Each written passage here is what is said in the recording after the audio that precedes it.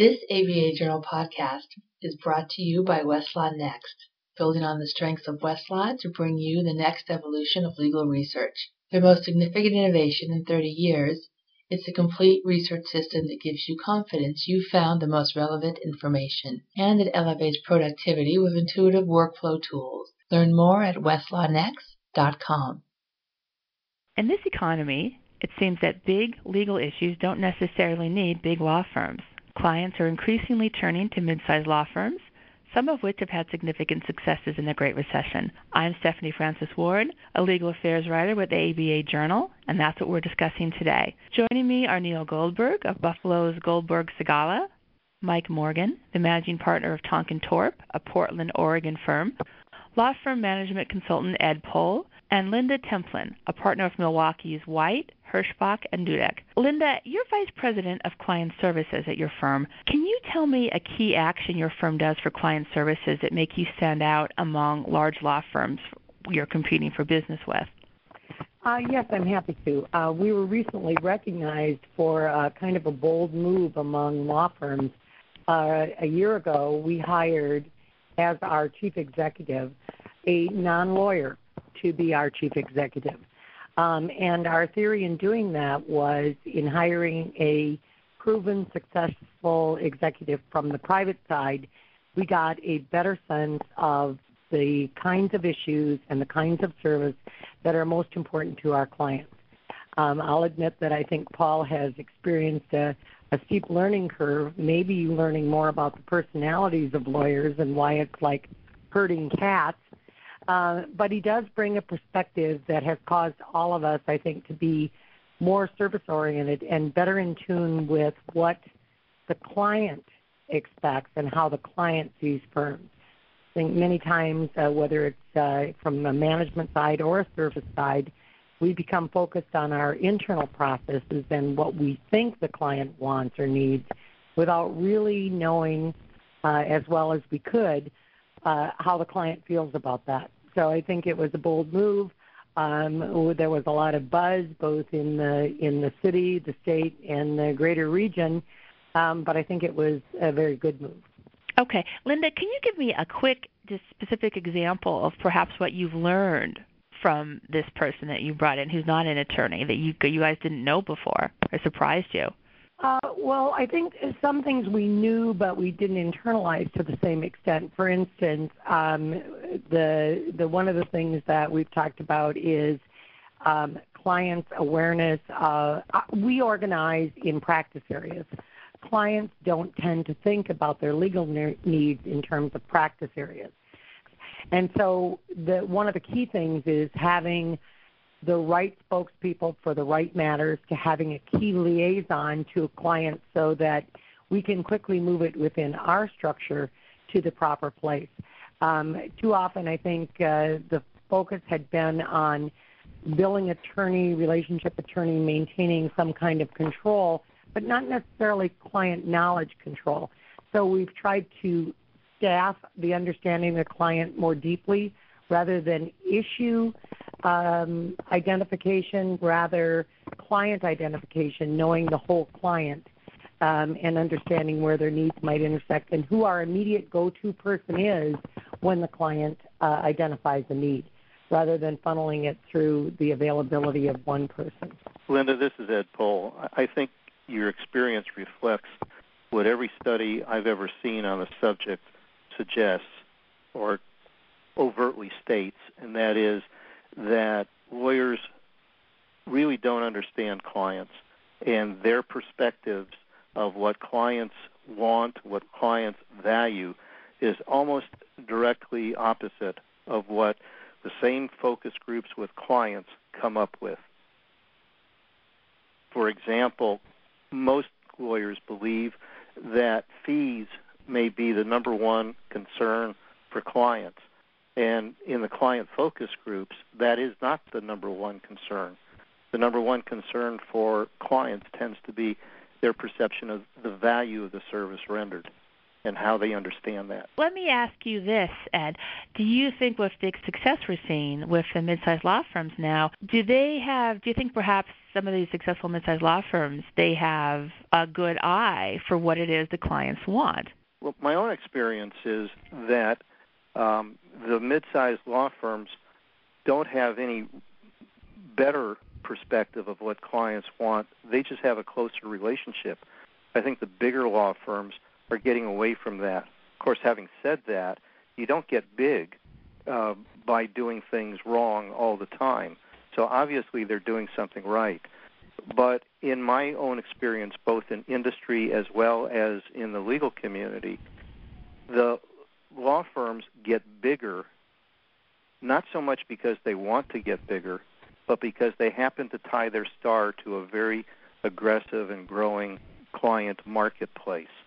In other words, if you start out with a company like, let's say Standard Oil Company, and they're small, as in the early 1900s, and they grow significantly, then your law firm's going to grow, so long as you don't abuse that relationship.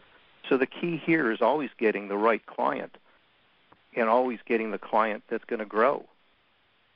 This is Mike Morgan. The key is also to get and train the right lawyers. We've grown at a fairly measured pace, partly because the growth in Oregon and Washington has been measured. And we've grown because our junior people have grown up and acquired their own clients and taken over some of our clients, and they need servicing too. So to some degree, that client focus gets us to a natural and, in our case, fairly ordered growth that's reasonably easy to handle. Neil Goldberg, do you have something to add to that? Well, I agree with the notion that clients drive growth, but I think that law firms that develop strategic plans can develop a model that clients find particularly attractive so that the clients are glad to assist in that growth model. And what we've seen over and over and over is that the notion, as was mentioned earlier, that providing value is a key client requirement has been instrumental in allowing us to grow our constituency of clients and business across the footprint of our firm, which has grown from 7 attorneys in 2001 to 120 attorneys in 10 locations now in 2010.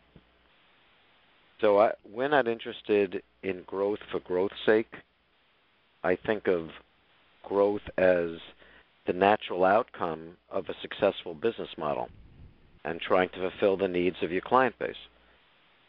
So we consider client retention the number one priority, and we try not to spend as much time as many others may be on quote-unquote marketing activities, and just cultivate the existing clients so that we can fulfill more of their needs in a broader spectrum of locations than others might be interested in doing. Hi, Steve. Yeah. Go ahead. I was just going to say that's consistent with a lot of the studies that have shown that the number of types of services you provide to an existing client will be directly proportional to how long you retain that client. So, for instance, if you service them in 4 different practice areas, the longevity of that client and the retention statistics go up monumentally. Conversely, if you provide one single service and don't cultivate the relationship, the longevity with that client will also go down. The other thing that happens is that the cost of doing business goes down if you're able to retain those clients because you don't have the marketing costs then. And Ed, I wanted to ask you, we're talking about the value for the client. I think we've all seen stories recently about large law firms laying off staff as part of a plan to whittle practices down to their key areas. What can lawyers learn from the successful mid-sized firms in terms of focusing your practice area in a way that's most profitable and doing it so that the service you're providing the client is extremely valuable to them and they want to keep you? Well, I think any lawyer can learn from any successful business. And I think the kind of things we're talking about today here are key. Number one, make sure that you do provide the value. And it's not just that what you provide is valuable in your mind. That's clear because the lawyer who listens to the prospective client during the intake session knows exactly what's needed, and then he or she is off and running to achieve that goal.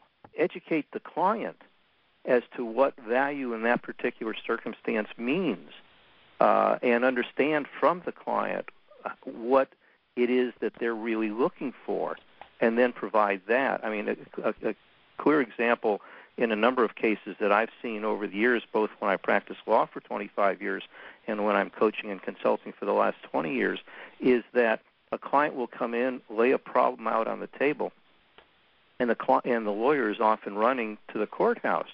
But all the client really wants is sort of a delaying action to get his business affairs in order so he can more effectively compete in the marketplace. And unless the lawyer understands that, they're spending a lot of money that the client doesn't want to spend and doesn't need to spend. So whatever the circumstance may be, the lawyer has to understand what the client really wants and then have that conversation about the value to the client. And then once you go to that stage, to work with the client to create the budget for the development of the legal services, and then long-term to retain that client, as Linda suggested. Linda, you wanted to add something? Yeah, I have heard clients say that lawyers have a tendency to spend a great deal of time telling them why what they're going to do or about to do is very difficult, and to talk about the options they weighed and why they discarded them or whatever. And clients have said, I'm not interested in all the ruminations that went on in your brain to get there. What I'm interested in is exactly what you just said, and that is the result in the most painless way possible.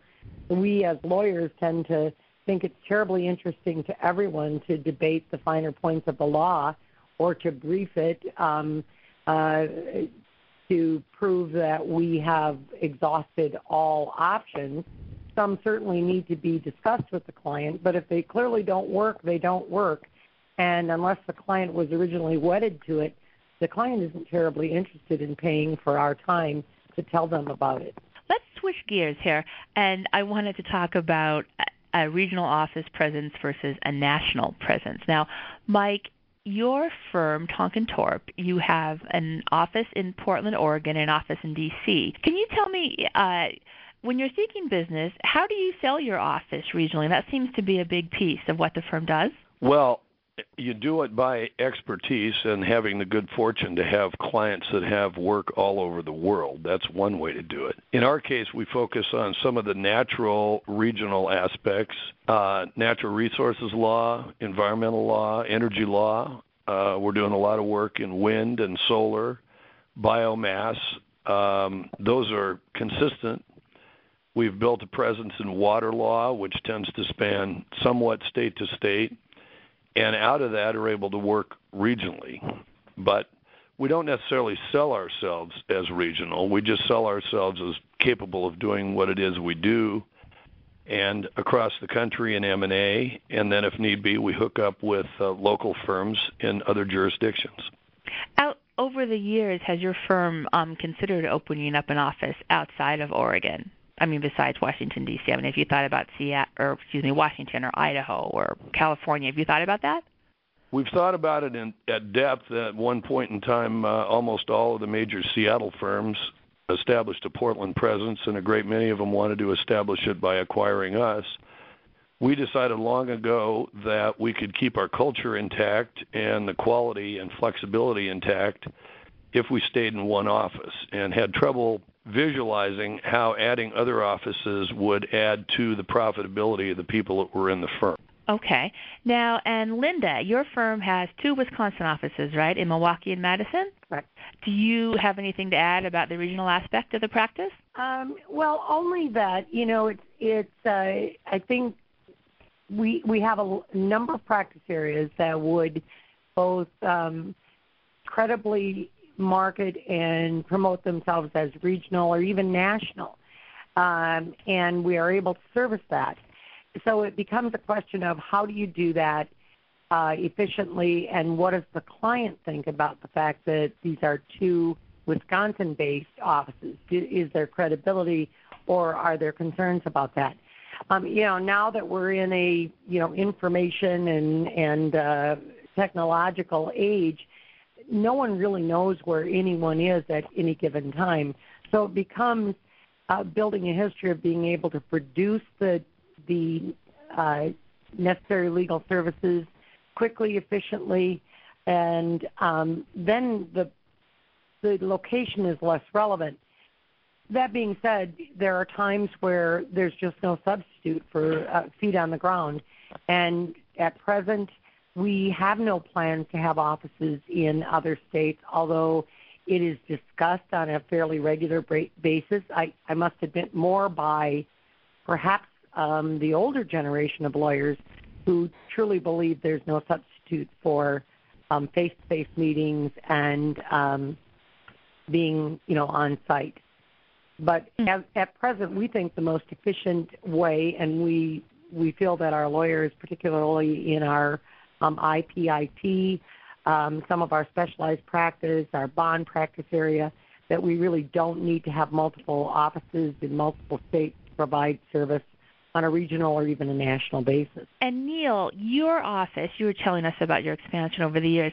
Can you tell us, how did your firm decide where you wanted to open offices at next as you went along? Well, we started in Buffalo, which is in the upper part of New York. And, part of this is a function of what your practice is. So our firm is dominantly a litigation firm doing commercial and sophisticated products liability and personal injury litigation. So we have a significant number of national clients, but when you're doing litigation in the same state, many clients will oftentimes, if they're satisfied with your services, ask if you can handle a matter somewhere else in the state for them. We wanted to be able to answer that question yes, and be able to say that we could provide a uniform, high-level legal services at a very competitive rate, and as a mid-sized firm, be able to substantially compete with the larger national firms, cost-wise, competence-wise, efficiency-wise, etc., and offer clients a viable alternative. And for us, it's proven to be a very successful model, because time and again, a company that started as a client in one of our locations has given us work in the 9 other locations. So we have a significant multiplier effect that we, doing our kind of work, as distinguished from bond work, need to be on the ground at. Somebody has to go into court. Mm-hmm. And, clients don't want to pay for you to be traveling here and there, except in the worst of the cases. So for us, this is the best model, and at the same time, we are very virtual, and I think it's true. People don't know where you are at any point in time, but we don't have a regular computer in the whole firm. Every attorney has a laptop. We expect our attorneys to be on the move. Everybody has a cell phone. Most people have iPads or something that's an equivalent. So people are on the move, and they're self-contained units no matter where they are. But again, as litigators, somebody's got to walk into that courtroom, so we have to be on the ground. Let's go back to the topic of value that we were talking about earlier. It seems to me that a big part of many mid-sized law firms' successes is offering the good value to clients, and at the same time they're able to manage their internal finances in a way that cuts costs and maximizes profits, which keeps the partners happy and they don't leave. I'd like to get your best brief piece of advice about those two things from everyone. And let's start with Mike. Well, my best piece of advice, at least what works for us, and I think Neil is correct, it depends on your practice. Ours is largely business and then litigation that arises out of that. We've worked with a model that believes heavy on experienced attorneys versus junior attorneys works well, and having flexible attorneys that have done a variety of things works well, so that when the business shifts or new practice areas come in, you're capable of filling those needs. Recently, for instance, we handled the biggest bankruptcy in Oregon that ultimately took 51 of our 90-some billers. Who was your client in that? Our client was the restructuring officer of SunWest Management. They had several hundred assisted living facilities, and it needed a reorganization over a year and a half, and we were able to use our corporate lawyers, our tax lawyers, our real estate lawyers, all led by our bankruptcy lawyers. Part of the reason we could do that is that a number of us have just had good general business practices over the years, and it's fairly easy to shift. So you don't need to build up a giant force of people that you might ultimately have to let go in order to handle it. And then we insist that our younger people get into court or get with clients and train them to, frankly, get flexible and client-focused at a very early age. So that's probably our number one method of controlling costs and providing value at the same time. Okay, and Neil, what's your advice? Well, I agree with everything that's been said in that regard. I mean, there's two components to how we conduct our business, particularly in treacherous economic environment that we have today. And in our firm, as I think is the uniform sentiment from the people I've heard on the call so far, we don't treat our attorneys as if they're fungible. So peaks and valleys in terms of work or large projects is a major challenge.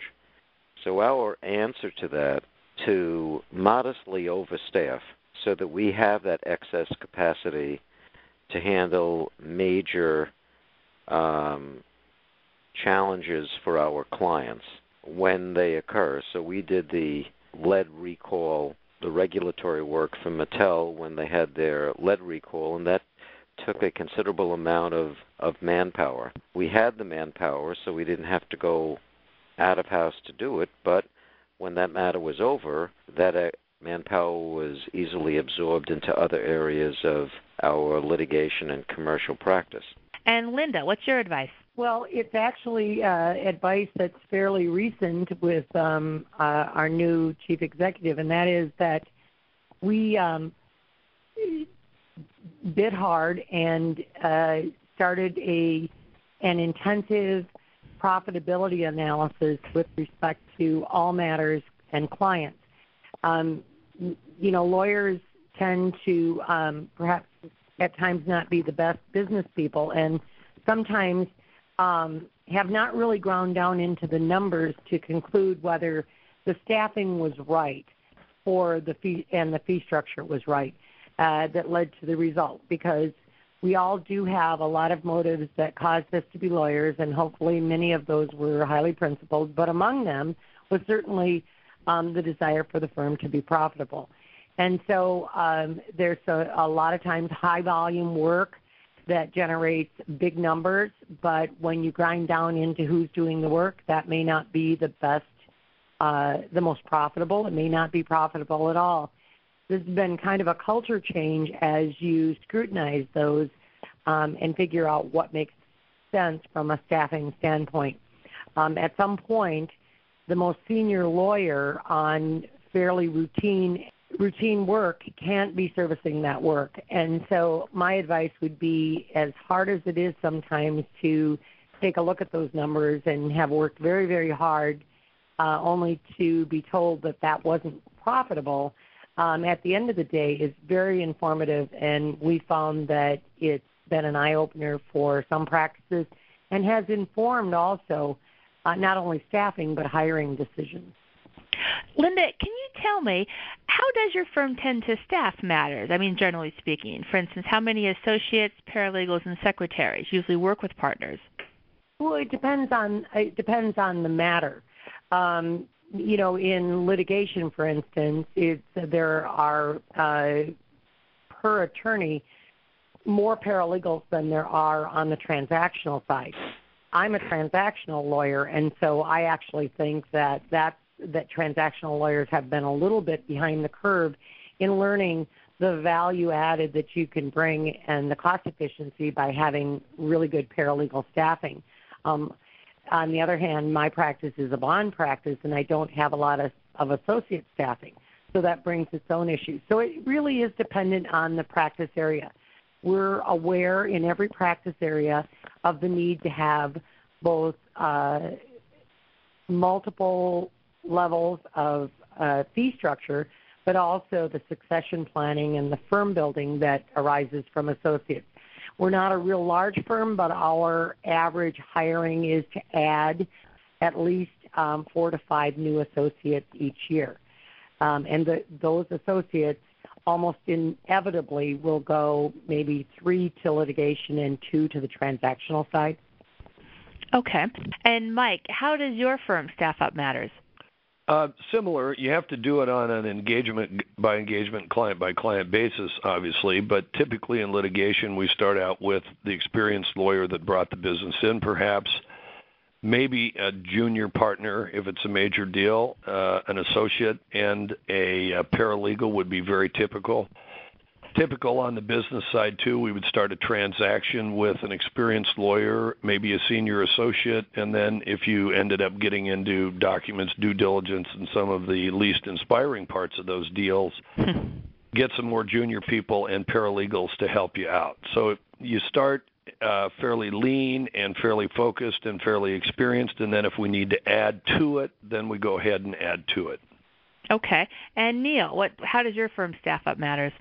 Well, I do it up front with the client. So we're doing a national product liability litigation for a large case or a series of cases that have been MDL'd in Florida for a client. And I gave them, and I suggested, a comprehensive budget, and I told them how many partners we planned on using, how many associates, and how many paralegals, and with the understanding that this is a work in progress. And if there are other needs that arise, then we add an individual on for a specialized purpose within that group. So they've had some specialized research requests. They've given us some additional projects to do in connection with the litigation. So I will say, well, everybody else in the team, and it's a 6-attorney team and 3 paralegals, is, largely already busy, and they'll authorize that. But unless I have that understanding with them, I don't think clients like surprises, and I don't like to guess about what their expectations are in terms of fees, etc., so I try not to surprise anybody. All right. Well, ladies and gentlemen, that is everything we have for today. I want to thank you all so much for your time. We really appreciate it. This ABA Journal podcast was brought to you by Westlaw Next, building on the strengths of Westlaw to bring you the next evolution of legal research. Their most significant innovation in 30 years, it's a complete research system that gives you confidence you found the most relevant information, and it elevates productivity with intuitive workflow tools. Learn more at westlawnext.com.